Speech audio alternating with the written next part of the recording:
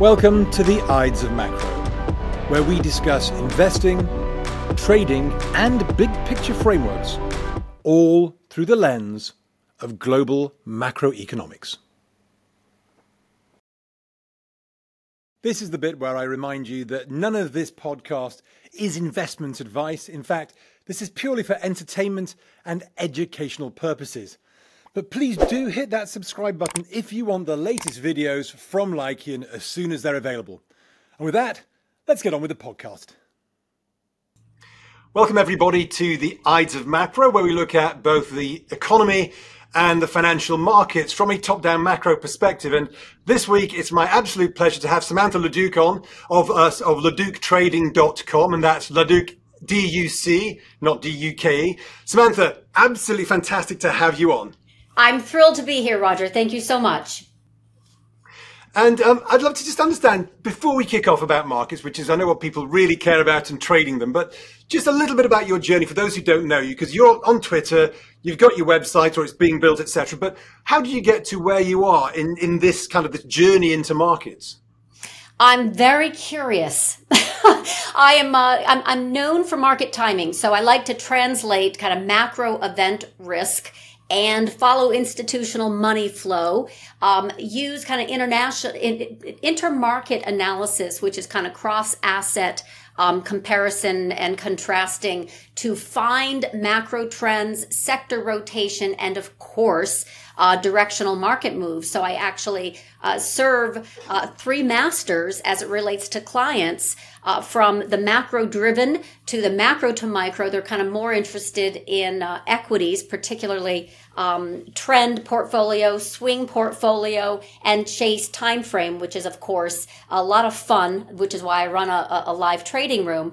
But they're very different types of active traders and investors, and I try to serve, as I mentioned, kind of all three, but I also have a trading desk of 9 contributors to support that whole effort. So I happen to be the lead.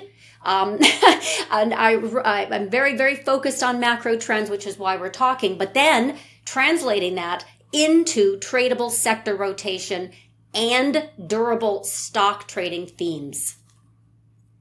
And how did you get into the flow things? Because flows, if you come from an institutional buy or sell side, flows is very much kind of one of those key elements, and people often forget. I think Paul Tudor Jones has said basically, you follow the money, follow the flows. How did you get into that? Because most people don't really kind of get into that until they're either told to or they get quite sort of developed within this market. Again, that curiosity, it does not satisfy me to just be a technical analyst. I use macro analysis as a backdrop to kind of identify inflection points in policies. And like I said, my real secret sauce is kind of overlaying it with intermarket analysis to predict when outliers will revert across assets. But then I use that kind of institutional money flow, which is a combination of anticipating what the motivation is behind the institution, where they're going to press long, press short with quant, which is quantitative analytics, and looking at the actual net buying and net selling that can trigger more the kind of price insensitive levels within an options market. It's all tied together because the options market is absolutely important to manage as it relates to flows because of this one single line called gamma. And when we're in negative gamma or positive gamma, it begets the buying and selling behavior. So I like to follow from a micro level, those gamma levels, to a macro level, the institutional flow. And all of that is very quantifiable. But that's separate from, translating that kind of macro event backdrop and then trying to put it all together with pattern recognition, technical analysis, is sentiment. So I like the fact that there are multiple modalities, and I try to scan and synthesize what's happening across all of that and put it together and kind of form a story so that the dots I can connect are basically just telling a story, and then I can predict where the plot is going based on that. So it's market timing in a nutshell. It sounds like you've got sort of maybe a sort of mathematical background there, an engineering background, because you're obviously looking at that sort of statistical element as well as the sort of, what I always call from my angle, the finger in the air, hope for the best type element. But it sounds like you've got a kind of a quant framework going on as a key part of your modeling. No, I think it's more patterns. I think patterns are something that we have a predictive brain, and most of us are looking at patterns in people. I'm looking at the price action and the storytelling of narratives and whether to trust it or not. And then look at literally, because there are a lot of narratives that are taken either at face value that maybe need to be vetted a little bit more. And I like that. I like to be kind of not contrarian, but skeptical. I like to take the bull and the bear case on everything. I want to be able to argue both sides eloquently so that I can kind of weigh the evidence to see which is most important at that particular time. And then I can identify what risks are coming in. And that's what I really, really like to do, is identify when we're going to have volatility enter the market as a way to kind of keep my clients safe. And yeah, I mean, narrative, I agree, totally agree. Narratives are so important. I think we can actually probably use that as our segue into really discussing what's going on today, because this has been the last 2 years have seen these very, very sort of tribal competing narratives where it's been, immediate recession, the world's going to end, to actually, no, we'll come through it. And here we are, pretty much coming towards the end of 2023, and none of this has been resolved. There is still that whole question of, it's going to be a recession, or actually, no, we're not going to get a recession. Which narrative do you think is the most credible here? Because they're all plausible. In fact, no, not credible. Which do you think is the most plausible? Because I think there's a lot of competing narratives, but none of them can be discounted. Which narrative do you think is, for you, the most plausible at the moment? So it is basically the same theme I had 3 years ago. And let me unpack that a little bit more. When we had post-COVID lockdown and then the reopen with a massive stimulus, both fiscal and monetary, right? Markets loved that. And obviously, that was a liquidity infusion of all time. And we had a massive, massive rally, but we also were helped by, the policies that were expected to come in under the blue wave. So back in November of 2020, a lot of things shifted during that summer of 2020. I had a call in August that bonds were done going up. So it was basically this whole thesis that interest rates were done going down. With that, I made this call that things over paper would now matter. Really, really important, because the bonds that were obviously I expected to come down were not going to be just a short duration pullback. It was going to be a breakdown of that 40-year channel. So I've been a huge bond bear, and I still am, by the way. So even if Ackman has covered, his shorts, Yeah. This is an interesting juncture, because we had this, we got to 5%, let's say, on the 10-year, and then we had this sort of almost 50 basis point pullback. So do you think that this is just everyone getting a little bit overexcited because the Fed said that great word of maybe pause, and everyone thinks, well, that's your pivot and you're done? Do you still think that this therefore is, do you see yields, let's say 10-year yields, breaking those 5% highs, going 5.5% to 6%? So kind of beyond maybe where the 30-year yield is at the moment? Yes, in time, but maybe not for the next 6 months. So, for example, this was really not just Fed. It absolutely intonated pause, and I absolutely have been calling that since the March bank backstop, right? When they came in to make sure that banks felt supported and customers didn't do further damage in bank runs by backstopping their unrealized treasury losses. So move forward. We have been moving out of that rate hiking regime, stepping down until, yes, last Wednesday, November 1st, FOMC meeting, they intonated a pause. That definitely, helps ignite the animal spirits, so to speak. But it was especially the quarterly refunding announcement by Yellen. Right now, fiscal absolutely is much more powerful than the Fed narrative, Fed head speaks, even Powell. So the fiscal deficit, which, as you know, has doubled in the past year, I mean, this is a growing concern and it's not going away, is the reason for the season with the bond issuance of size that came out on July 31st. And on Fortunately, people didn't realize that that was so important, but it was key, and it caused the markets to roll over promptly on August 1st as the dollar and 10-year yield in particular started grinding higher over 3 months. Over 3 months. So all of August, September, and October were bearish. And it was all because of that massive treasury issuance that came out on July 31st. So bonds, obviously, longer term, are very, very important as that supply and demand component of our yields. So yields have only recently come down, causing the animal spirits to get all excited again because November 1st, Yellen came out and did something in the quarterly refunding announcement that made the emphasis on T-bills and coupons lower than we thought, which was short-term bullish, versus funding the fiscal at a higher, cost using bonds. So it basically did this refinancing in the short term by adding liquidity versus the longer term bearish reality where it will pull liquidity out. So she basically kicked the can. And with that, some well-known bond bears threw in the towel, right? Ackman said, I'm covering, and a few others. And that also triggered, getting back to the quants, and the price insensitive buyers, the CTAs. And their bond buying, their equity buying was just in fugo. It was basically what helped ignite this very sharp rally last week. We're doing this interview on the 9th of November, but last week was the largest equity bounce that we've had all year and the largest in 3 years.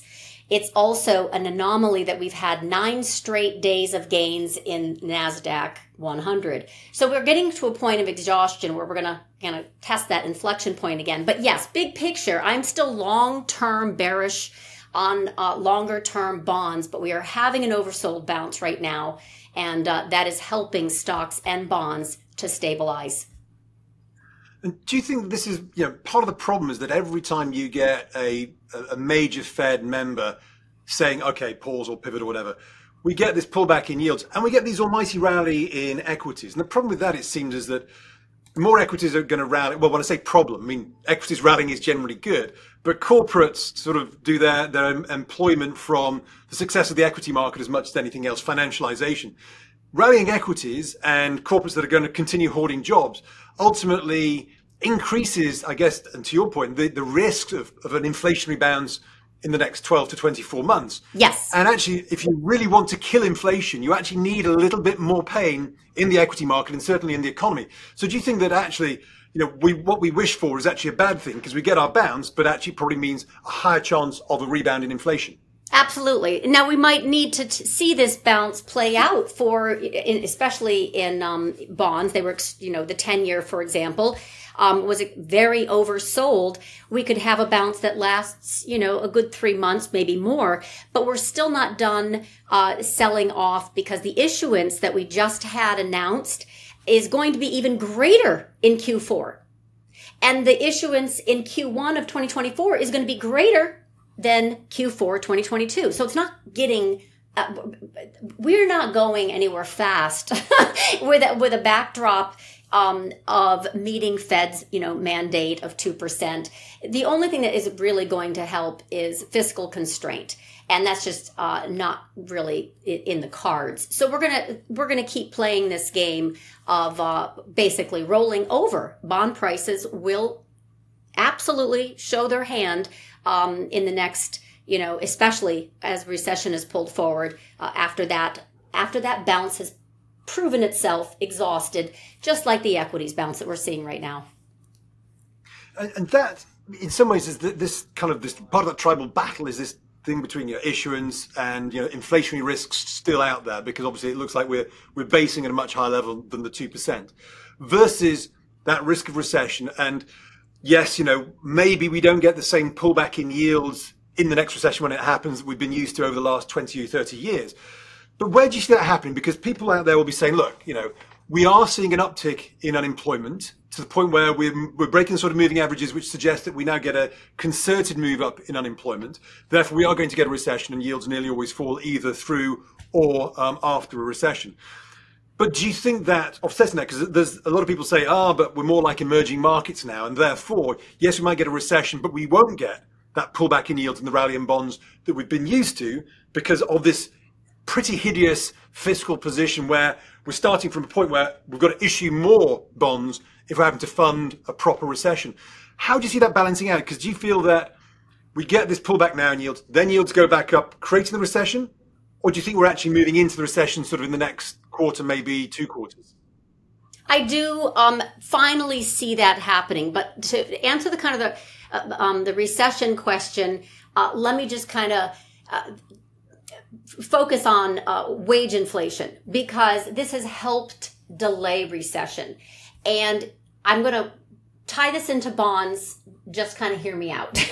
So back basically in October of 2021, I had this long written, diatribe or post for clients, which was deflation of wages ended with COVID. Okay, this is October 2021. Inflation was sticky. I have obviously been very focused on this. Things over paper. Inflation is sticky. Oil is inflation hedge. Solid bond bear. And none of that has changed, by the way. So what we're talking is a trend backdrop versus, how to play these equity swings, both long and short. And what triggers them is almost always dollar and yields. The stronger they are, the bigger the headwind to equity and equities and vice versa. So right now we're in a pullback with both dollar and yields, and we have a very strong equity impulse higher. Okay, so that's just a swing time frame, kind of counter trend. Let's put it that way. But going back to kind of deflation of wages ended with COVID in that whole post, I made this claim at the end, which was this was the enemy of bonds. I showed a 30-year Treasury bond chart that had been in a 40-year long channel. And it was forming a very, popular trend reversal pattern known as the head and shoulders. If you put it on a monthly, you can clearly see it. And I literally wrote, once this channel breaks, we will know inflation is more than transitory or sticky. It will be clear inflation is systemic because bonds will begin their descent. At that point, the rate of change in that bond break will matter to volatility and to market returns. So I go on and basically say the market tell will be when bonds sell off with stocks. That's important. That's really important. This was October 2021, before the 2022 pullback. The market tell will be when bonds sell off with stocks in the midst of rising energy and commodity prices. This could be very destabilizing to markets and economies worldwide as the risk parity trade is unwound in favor of cash. So that was my last sentence of that post. I stand by it. Risk parity died with COVID. So we had not just one, not just two, but I contend we will have 3 years of negative, long-term bond returns. And that was my baseline bet. So we pulled back in 2022. This at the time was my thesis that wages would also continue higher and they would outrun productivity. And then they would play catch up to inflation, because for 20 and 21, wage growth was not outpacing inflation. Inflation was, eating up any wage growth. Yes. Then in 2022 and 23, guess what? Wage growth outran inflation.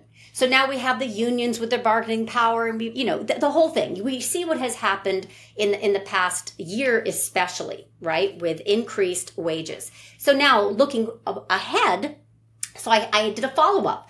My follow-up was literally this year in July to clients, and the title was Wage Inflation Delayed Recession. So far we've already had 2021, wage inflation could not be inflation, and then 22, 23, it did. Now what happens? This is very important because that's what's going to trigger or pull forward not just the recession risk, but tip us over. And I don't think that's going to come until, next year. I don't know which quarter, but that's definitely the plan for the next 2 years, 2024, 2025. I can definitely see this tipping us into recession. And I know it's shocking, but I don't see bonds getting bought. I see panic buying of short duration, and then they roll over again. And I think at the same time that recession comes forward is a headwind for equities.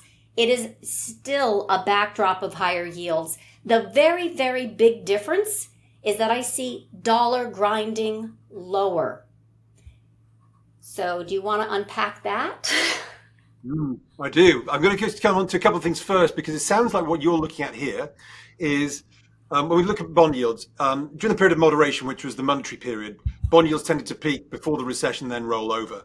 But in the 1970s, the inflationary period, they tended to peak within the recession and roll over either mid-recession or actually after the recession, almost every recessionary period. So it sounds like that's the more realistic one, which is sticky wage inflation, higher yields, probably another rebound in yields, so breaking 5, maybe 5.5, 6.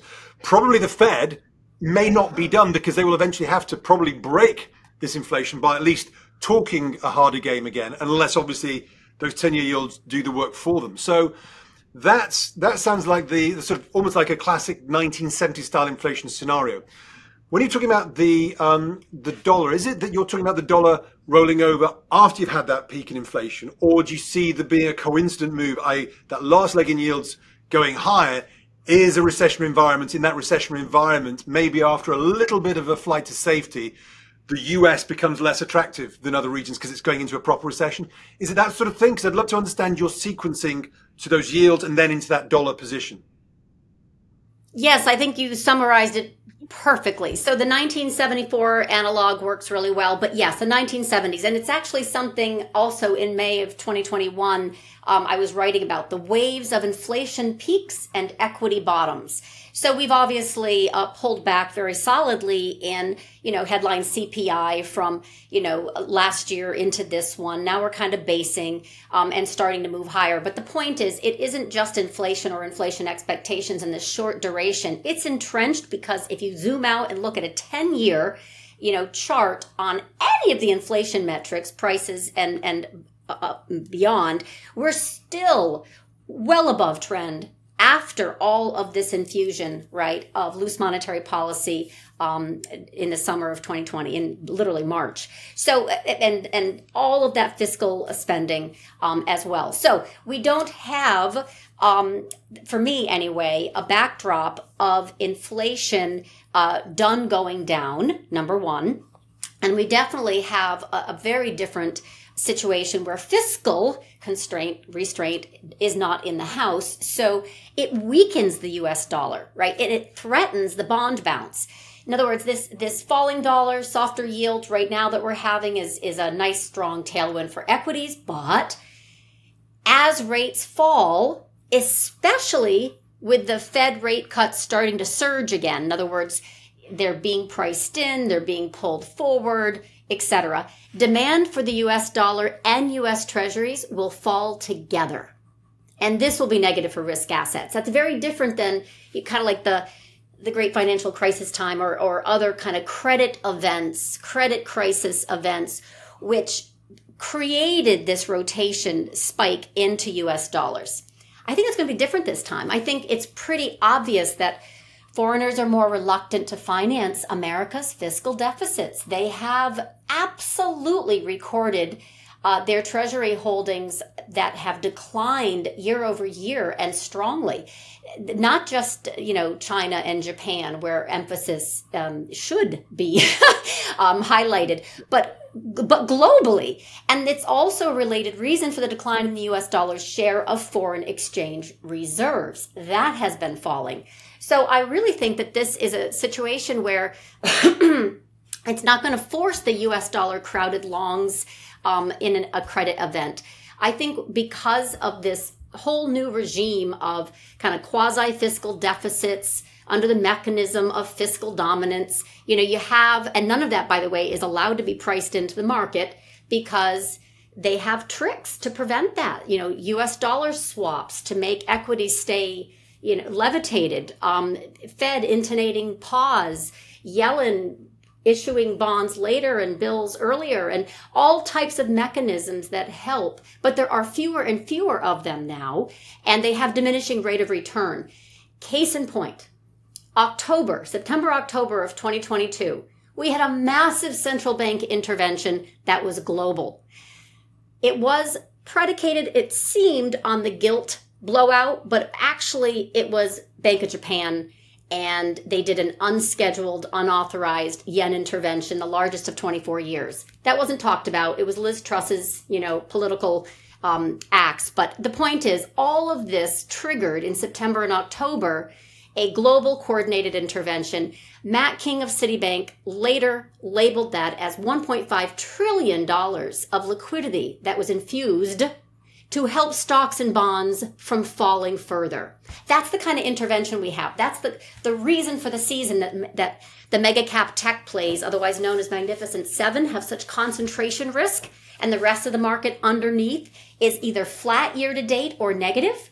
So that's not really a risk-on type of move. That is a risk-off. It's like we're going to go where the cash is rich, the moat is wide, they have a monopoly.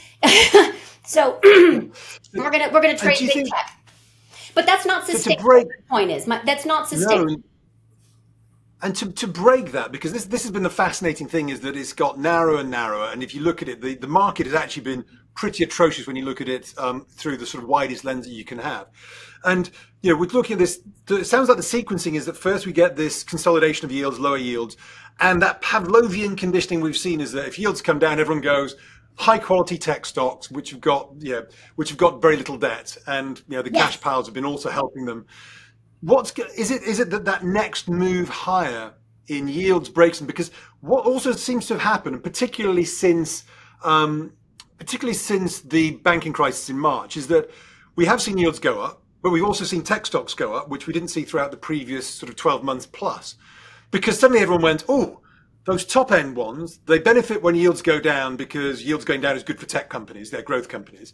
But also when yields go up or interest rates go up, those top ones, which are rich in cash and low in debt, it's good for their cash balances. So how do you break that? It's not down. It's like great if you do that, great if rates go down, and great if rates go up.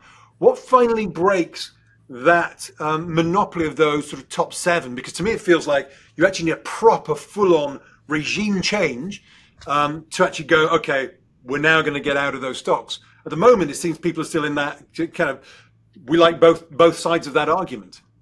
I couldn't disagree. I would just kind of clarify that I think the good news right now of the consumer spending and wage inflation, right, helping to delay recession basically through that consumption, and corporations maintaining their margins. It's tight margin control, but it's on declining revenues. Right? This is a big deal. It's much, much better to have companies beating on, rising revenues. But the point is the wage inflation, all that U.S. government spending is stimulus, all the current kind of creative, very, very strong strategies by corporations to stay in the game and also reduce, they refinanced the lows in 2020. All of this growth mantra will just through time peter out. Corporate revenues and margins will slow from all of it, from falling demand of U.S. dollar, of U.S. treasuries, because the market is basically right now saying we don't trust that the fiscal side of the house is going to get its house in order. We as U.S. Treasury holders want to be compensated for the fall of money. The market doesn't see that yet. The market just says we're going to chase these equity valuations into 1999, kind of fervor if we have to, because we don't trust long duration bonds by the U.S. government. So that's an exercise right now that I'm watching very, very closely, because we're at an inflection point where we literally will start to go parabolic in the NASDAQ if this doesn't trigger some common sense, basically, some sideways distribution, and then a proper pullback to reprice equities, because U.S. Treasuries are not compensating for the fall of money. Kind of, that's the emphasis here. The dollar is not going to be that risk-off haven. We're going to get to a point where the Treasury QRA will matter again, we've got one at the end of the quarter. Bond auctions can disappoint, and we saw that very sharp pullback in Treasury auctions when they are had. CPI still being hot will be market moving. So we're going to have kind of like individual macro events, but I think the biggest one is yet to be had, and that's Bank of Japan. And so with Bank of Japan, actually, I'm going to come on to Bank of Japan because you're right. I mean, it's the importance of Japanese investors on the global sort of scale, as it were, is immense. But just on that sequencing, because it sounds like this is a slightly longer term plan in terms of, let's say, the bear market, because again, if we talk about recency bias, we've been so used to markets selling off and rebounding within months because of the policy reaction. And, you're talking about things like volatility. Volatility has in some ways been and equity volatility has been relatively subdued, particularly in the sell-off of 2022, because we've seen structured products have been selling volatility and using these high yields to create these double-digit returns. Do you feel that the market is therefore, coming to that Minsky moment, which is it looks really calm, sort of on the surface, relatively, given we're not that far off the all-time highs. We've had this big rally, but actually below the surface, that the fact that we've only got a few stocks doing well, we've got this inflation which is not yet tamed. We've probably got a big crowding into this yield hunt and volatility sort of selling. That when this actually turns, when we get maybe the bell being rung by those high yields, or maybe the Fed being more aggressive, that this could be a longer sort of downturn than we've been used to in terms of that period and the way that we've been used to stocks rebounding, but they might not come back as quickly as you think.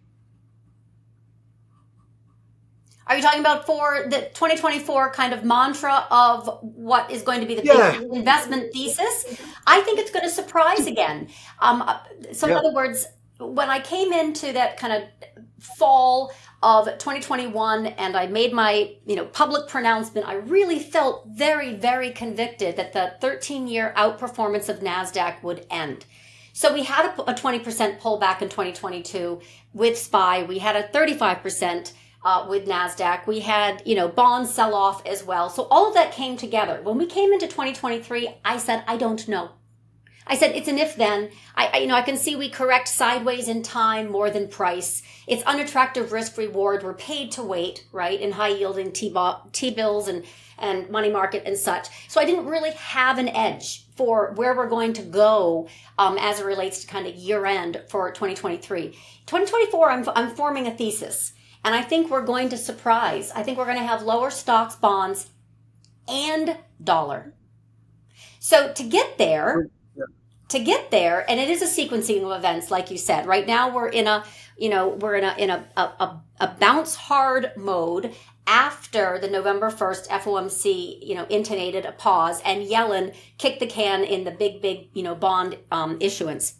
So exactly as you said, we're kind of looking for some exogenous event. Otherwise, we're going to kind of chop about and just in my definition, have swaths of volatility that get sold because VIX is just this beautiful suppression engine for the powers that be to keep the market levitated. So we have to have some macro event that causes the flows to trip negative. Until then, you know how this works. VIX is sold, not bought. So until we have a macro event, flows will trump macro. So that's why I'm looking at the Bank of Japan. I think it'll help. I was going to say, so does that bring us into the macro event? So Bank of Japan, I'm guessing that what you're thinking there is that the Bank of Japan is going to go, this experiment we've been doing for the last 10 years, well, you could say since 1989, but particularly since Abenomics in 2012. Do you think that's going to change? All I can do is look at it as a threat, and a very viable threat. So we know that Bank of Japan's Ueda is in a tight spot, right? If he stands pat on policy, they risk sending the yen to another multi-decade low and opening up yield control program to all kinds of kind of speculative attacks in the market. At the same time, if they raise the ceiling on that 10-year JGB under yield control, whether like explicitly or implicitly, because they play those games a lot, they can invite long-term rates to rise to levels that are very inconsistent, let's put it that way, with their economic fundamentals, and that would jeopardize, the goals of achieving quote unquote stable inflation, not to mention his job. So it's a difficult decision. Each round of bond buying that they do now offers up diminishing returns, and that's calling into question the whole viability of the bank's easing program altogether. So is there going to be an announcement to the end of negative rate policy? I think in a nutshell, that's basically, what we're all not debating, but it's an intellectual debate right now, because the Bank of Japan experiment is, like you said, 30 years old. They have not really shown strong signs of, when they're going to announce it, because it is a big disruptor on the global stage.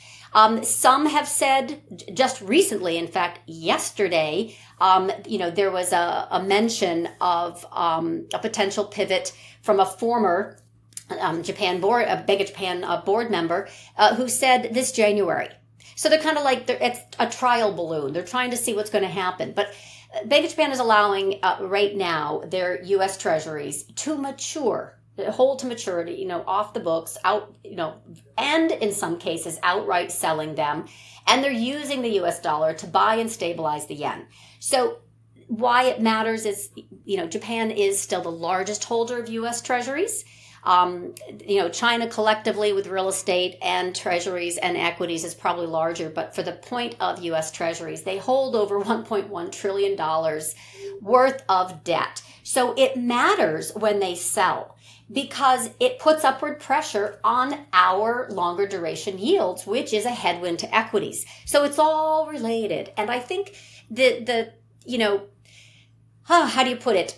Until they relent, they allow these, JGBs to trade at truly market-driven prices, which has not been allowed to happen. This situation that's happening right now is only going to get worse. And that continues to add pressure to our U.S. 10-year. So here's it in a nutshell. 21 to 23, 2021 through 22 through 23 were the years when yen had an incredible bear market due to yield curve control, right? It happened to take place during the fastest Fed hiking cycle in history. Now, what happens to U.S. bonds and equities if the opposite occurs, or if this unwinds over the next 2 to 3 years? If they reverse their negative rates and pivot, there could be an exit from the dollar to the yen, and that is what would be very disruptive to U.S. equities and bonds and dollar. So it kind of brings me back to that opening line that I think U.S. dollar has likely peaked, and I think we'll see it fall further next year. I mean, it's the this policy tightrope. I mean, it's for a lot of not just Japan and the U.S., but pretty much all the major regions. It's such a difficult one because in Japan you've got effectively the yield curve control buying bonds is effectively diluting the currency, takes dollar yen to 150, and then the Ministry of Finance comes in and starts doing the opposite, which is basically selling the dollar and buying the yen. So they've got two arms, two parts of the system, one selling, one buying. But I guess it's been the same in the fiscal versus the monetary and the bond buying that they've been doing anyway. It's been that way. I guess the hard thing here is how on earth do you, or how does anyone trade this? Because as you mentioned before, I think with the NASDAQ, and I think even with dollar yen, is that you could plausibly, and I hate being tribal, but plausibly, we could see dollar yen spike suddenly through 150 dollar strength that then forces the hand. Or we could see the NASDAQ have one of those 99 surges before it rolls over. Yes. And so many people I talk to say, God, I'm bearish, but I'm worried that I'm going to miss this almighty move to the upside in those FANG stocks taking the NASDAQ back through the highs. How do you think of that when you have these scenarios where, you could be, sequencing wise, you could be absolutely right over 12 months, but over the next 3 months, we could all be carted out of the market and not live to fight another day unless we're very careful in how we do it. How are you approaching this? Because I think thinking about how you're trading this would be very useful for people to hear. Well, I have 3 time frames and they are very different, right? So since I run a live trading room and do a little, of my own market thoughts posted, but also my own trade setups. And then I engage with clients and find out what they're looking at and give them my 2 cents. All right. So that's all across all assets. But the time frame matters. I can do chases. There are a few days, maybe a few weeks. Swings, and by the way, that's very much, exciting when you get earnings or a macro event and, the market direction because of the quant stuff that I follow. But the swings are very different. They're stuff I'm trying to figure out are going to last for a few weeks into maybe a few months. Trends are months to years. So those aren't really going to be as impacted. So in other words, I am trend long, swing short, and chase long, because they're 3 totally different time frames, 3 totally different portfolios. So as it relates to worrying about the Bank of Japan, my advice to clients is don't panic until we have a reason to. So I honestly don't know when or if they will reverse negative rates and pivot. I am watching, technically, I'm watching my intermarket, I'm watching the news, all the macro stuff that matters. And it's complex, right? I mean, the mechanics are complex between, the spread trade and how this is going to impact not just U.S. bonds, but globally, equities and all that. And right now there has been no sign or lack of help by U.S. Treasury to, coordinate dollar swaps with our friendly bank in Japan. So there has been a very, very concerted effort to make sure things stay stitched together. It's mostly when we do get into that situation, we're going to see a situation where they try to pivot, potentially, gently. We get a movement, and then we have to see if it continues. In other words, it will create lower demand by Japanese investors for U.S. bonds and U.S. dollars as that spread between U.S. and Japanese yields starts to tighten. If that continues to increase, right, we get a further rise in the Japanese yen or Japanese yields, then that can create the unwind a little bit faster, putting more pressure on the U.S. longer end yields and downward pressure on the dollar.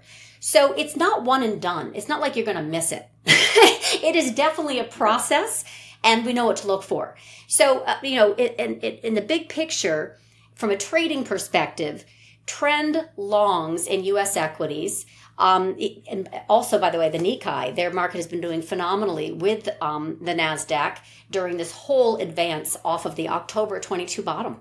So nothing has changed. From a shorter duration, obviously, there are going to be lots of opportunities to trade shorter duration, like a bond bounce right now, right, on the 10-year, or an equity advance like last week because we had intervention. So there's all types of time frames. I'm not so worried about figuring it out because I'm watching it so closely. But again, I don't see a reason to panic yet on that, but it's absolutely of great interest because it will be so market moving. Do you think that the Bank of Japan, they've been wanting inflation and now they've got inflation, and do you think we sometimes look at Japan through the Western lens of what they should do if they were us, but actually what Japan goes is sort of, up yours, everyone else, we'll do what we want to. Do you think that what they might carry on doing is just going, okay, another 50 bips on yield curve control, but we're still going to do it? So you kind of have this, they're doing it, but they're not really doing it. And like almost like we've been waiting for the recession and waiting for the big sell-off. It doesn't materialize in a time frame that we can really get our teeth into. Very likely. I mean, inflation is controlled through bond buying and stimulus and other manner of wages not getting passed through by companies in Japan. They've been kind of not doing that until recently, but now they have a shift, they have a change. There's no question. So it could be very slowly then all at once. But my point is, I'm not sure that we should ignore it just because it's had 30 years of kind of recency bias where they've done nothing. Now they're in a situation where they're looking and talking a lot more hawkish. at the same time where the rest of the world is going into pause or dovish mode, right? I mean, Fed rate cuts are surging on the potential of recession risk getting pulled forward. So it's a really interesting inflection point from a macro standpoint. But we still have at the core inflation entrenched. If you zoom out on a 10-year, it is well above trend. We still have a lot of money in the system from lots and lots of easy money, but also a fiscal stimulus that has right now been, invested poorly, not necessarily on things that are productive, but it is a situation where I think the backdrop of concern is relevant, but we've had such a nice stay of execution in U.S. equities because wage inflation has delayed recession. Corporations have been able to maintain margins in large part despite falling revenues. That can go on for a while. So we don't yet have, but when jobless claims do start to trigger higher, and right now we've gone from 0.34 unemployment rate to 0.39%. We haven't even triggered the SOM rule, which is a particular kind of recession tell. We haven't uninverted with the yield curve, which is another really good tell. We're getting closer though. And the point is, that's why we're getting more nervous, right? Like, what's going on? Everyone's crowding the mega cap tech plays, but they will not be immune. They are just right now the manifestation of the risk off because U.S. Treasuries honestly have a collateral issue, and the fiscal spending has pushed a lot of foreign buyers away. So we're at a really good place for 2024 for things to turn lower. That's my baseline bet. So in terms of thinking about that, because inflection points are very, very dangerous because we get this. You really get the volatility around the inflection point of that first big sell-off, and then often volatility as you kind of reach the final bottom gets a lot lower. So how do you think about that? Because obviously you've got your 3 time scales, but a lot of other people will just have 1 time scale. They might be day traders, swing traders, or they might be investors. So for instance, I see people will often say, I love the commodity story. And I go, great, but you do realize that commodities usually sell off the most into a recession, which might still be ahead of us. How are you thinking about this in terms of, let's say someone was thinking over the sort of multiple year time frame, so more than 1 year, would you say to them, just be cautious right now and be in cash? Or maybe not in full cash, but there's a decent hurdle of 5% in cash, money market funds, etc., which is a source of safety as well, as long as it's you do your due diligence. Do you think that's the way? Because it's difficult for a lot of people who have that slightly longer term time horizon, who are seeing some great 10-year plus opportunities, but everyone's still saying recession coming, and since the war, every recession has had a tradable low in the equity market, which means downside ahead of us. How do you navigate that? Because that's a very tricky kind of 12 months, 24 months ahead.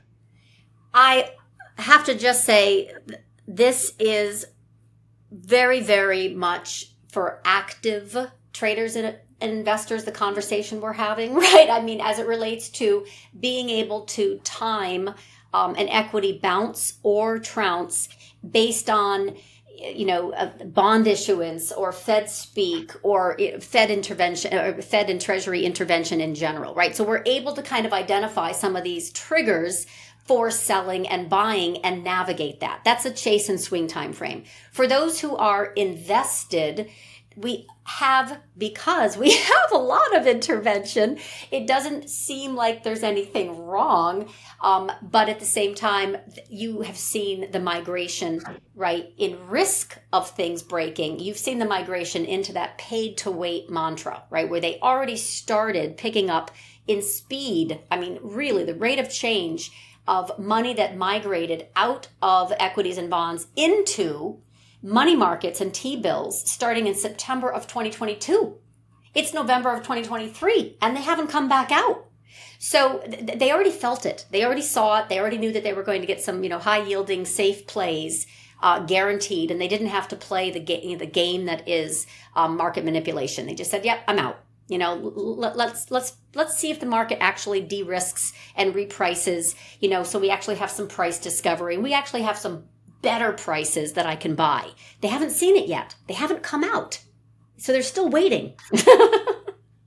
And this is the hard thing, is this waiting game. Because I'm glad what you said earlier about how you came into 2023 without, you didn't really have a good view. And I actually said at the beginning of this year, I said, this is treacherous. There's so many plausible arguments that are all decent. Some of them bullish, some of them bearish. So I was very similar.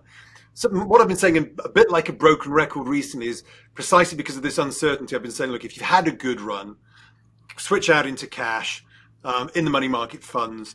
Maybe if you're worried about still having some upside, invest in a 1-year call. You'll get some of the upside if it happens, but you will underperform. But at least you're ready to buy the market if it comes up. So let's pretend that. Let's say, rather than try and predict this very, very treacherous transition from where we are today, into potential growth shock maybe next year.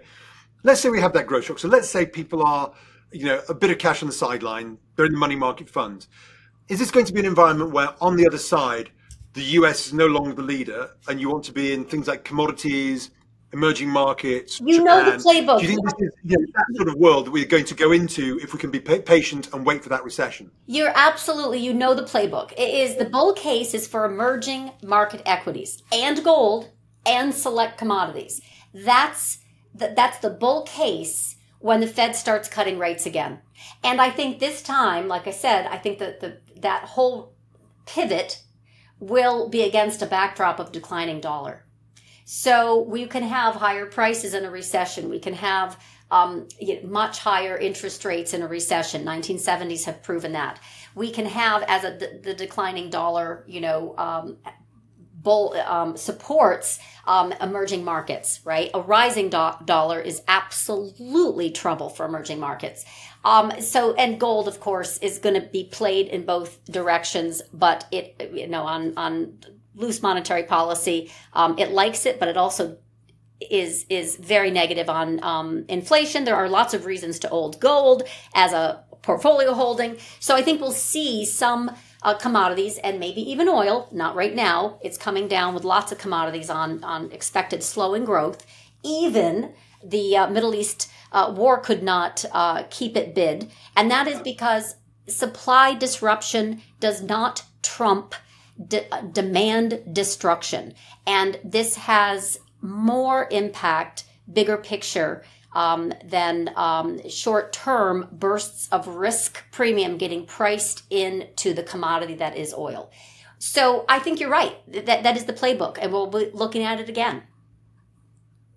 So it sounds like the right way for people to think about positioning here is, rather than, we all want to be the heroes and all that sort of stuff. And it's one of these ridiculous things in markets that everyone likes to sort of brag about that. Sort of, I did the Paul Tudor Jones trade of 1987. What we should actually be doing here is probably being relatively risk averse, because given the size of some moves on the upside that we've had over the last, really since the back end of last year, feels like that upside might be just a blow off top, but it's better just to be relatively risk averse, have a bit of cash, so that when we get this slowdown, if we get this move higher in yields and eventually that rolling over, we've got something in our back pockets to go out there and go, okay, now I like where the emerging markets are now. I like, Japan's pulled back a little bit. It was on that good run. We think it's got more to go. Do you think that's the way to do it? Are you sort of being cautious on that sort of view? Do you think that, for instance, I still quite like energy stocks, even with the pullback we've seen relative to the broad market here, because in the last three, 4 recessions, energy stocks, certainly in Europe, outperformed in 3 of the last 4 recessions apart from COVID. Yes. So it feels like the sort of places we can find, these are relative value trades, not absolute trades, but relative trades like that.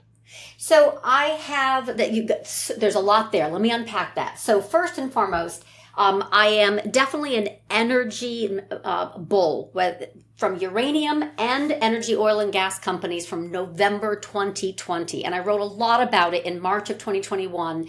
Basically, the title was Oil as an Inflation Hedge. And it has worked really well, and I don't think it's going to go away. But of course, there are going to be, ebbs and flows and digestion and all the other stuff. But ultimately, I kind of fall to the Warren Buffett quote, I think it was. He said, I may not become super rich by owning energy, but I will stay super rich. So I love energy. I think it's oil and gas select companies are undervalued relatively. So moving on, I also think Buffett was brilliant going into Japan back in the summer of 2020. Absolutely. Going in and taking, slowly accumulating positions in the 5 major trading houses. Why? Because inflation was going to start moving higher. He did brilliant bond deals in yen. He absolutely nailed the bottom. It was literally Munger even gave him credit. He goes, in the decades I've worked with Buffett, it is one of his top 3 trades of all time. So they went in, it's still going to be there, right? So that's more viable as well, as you were just talking about Japan. The Buffett bet is doing really well, right? Basically, they're playing the inflationary assets that are trading houses and banks and others. So, but the 1999 blow-off, people will miss and get very, very angry if they miss it.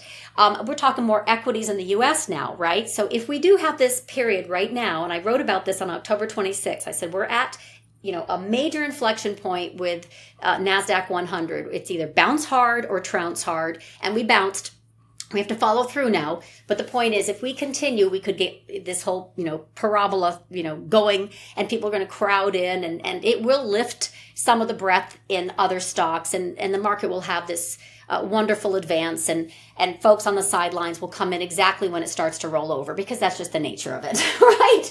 But the safer bet is what you also said, kind of hang back a little bit, because even though they're saying yields have risen because of economic prosperity, because of economic growth, look at nominal GDP. Yes, well, nominal GDP is driven by so much government spending. Without it, we'd be flat. Gross domestic income is flat. We have, PMI and the rest, which is still flat. So we don't have big growth happening underneath that one metric. It's a fluff kind of figure. So until we can see real strong economic growth support the higher yields, they're just filled up with term premium. In other words, I want more money to take on the risk of what we have likely coming, which is more bond issuance on fiscal spending and recession pulled forward. So until then, we do not have a backdrop for investing in stocks or bonds because of a macro or fundamental reason other than government intervention. So it sounds like what you're basically saying is beware the reflation illusion. And what I mean by that is, we've seen this a few times over the last few years, which is you get certain asset prices moving as if you've got growth, but it's actually not real growth. It's just those asset prices moving on liquidity, whatever. And people go, oh, oil's gone up, or these equities have gone up, therefore growth is coming. And actually, it was an end of year rally. And actually, then the economic growth never materialized. It was just the equity market got too far one side, went the other. And that's the risk that people need to avoid here. Yes. In a nutshell, well said. Great. So it sounds like, just sort of wrapping it up, it's treacherous times still. It's very difficult to predict. Be cautious. But what it does sound like, and I always like to have a little bit of an optimistic note when we're talking about the negatives, but it sounds like we're going to go into a world where there's going to be more opportunities for active people, because we've been basically for 10 years it was buy tech stocks and buy bonds. The buy bonds is now over, apart from maybe a short-term trade. The tech stocks hasn't quite died at that top end yet. But ultimately, what we're talking about here is selectively, there's going to be some great opportunities in emerging markets. Not like the 2000s where it was buy them all because of China, but buy a few. Same with commodities. I'm guessing you're not thinking all commodities, but the energy transition commodities and those that we know there's massive scarcity versus demand. Sounds like actually, if we are sensible for the next 12 months, if we can, hold back, actually there's going to be a lot of opportunity in terms of the variety of things that we can invest in. I don't know if 12 months is enough time. I think it's going to play out a little harder than folks may expect until about 2025. So in the same way that this has been, 2 years of euphoria off the COVID lows, and then we've obviously gone into a digestion period, for lack of a better word. We're either going to have a fake breakout, fast failure is my baseline bet in equities moving in to first quarter, or we're going to turn lower, and the market gods, if you will, are going to still continue to support their issuance with dollar spreads and intervention, whatever form that may take, so that there is no risk of real treasury default and a shutdown or any of that nonsense. It's just really going to be a game of keeping the equity markets bid into an election. So I don't really think we're going to have too much that's going to excite. So we either have this kind of euphoric move that's coming, or we're just going to really frustrate bulls and bears alike, because they don't want it to fall too much and they don't want it to get too hot, right? Inflation is very good as it relates to deflating our U.S. government debt, but it's absolutely not good for consumers long term. So I think that this is going to be a year of treading water, but more bearish than bullish, just for the very means of we do not have a backdrop where we have inflation retrenched, it's entrenched. We have wages rising, not falling. We have economic growth slowing. We have earnings deteriorating. So I think we may not have, unless we have an exogenous event, right? Bank of Japan, credit stress of some other kind, it is basically, we're not going to do what the usual excitement of trading equities in a backdrop of lots of fiscal spending, right? We needed that. We needed that for years. We also needed Bank of Japan, and in controlling their yield curve. A lot of that is starting to kind of unravel around the edges. So we don't have the same advantage. We don't have the same edge. I think it's going to be disappointing. It sounds like going back, it's the stock replacement. Get your cash, get your 5%, and if you're worried about that potential move, you buy your long dated call whilst volatility is still kind of at okay level. So not a very exciting, I keep on saying, it's the least exciting trade known to humanity, but but it's better to be safe than sorry. Things run to the upside, you're there. Yeah.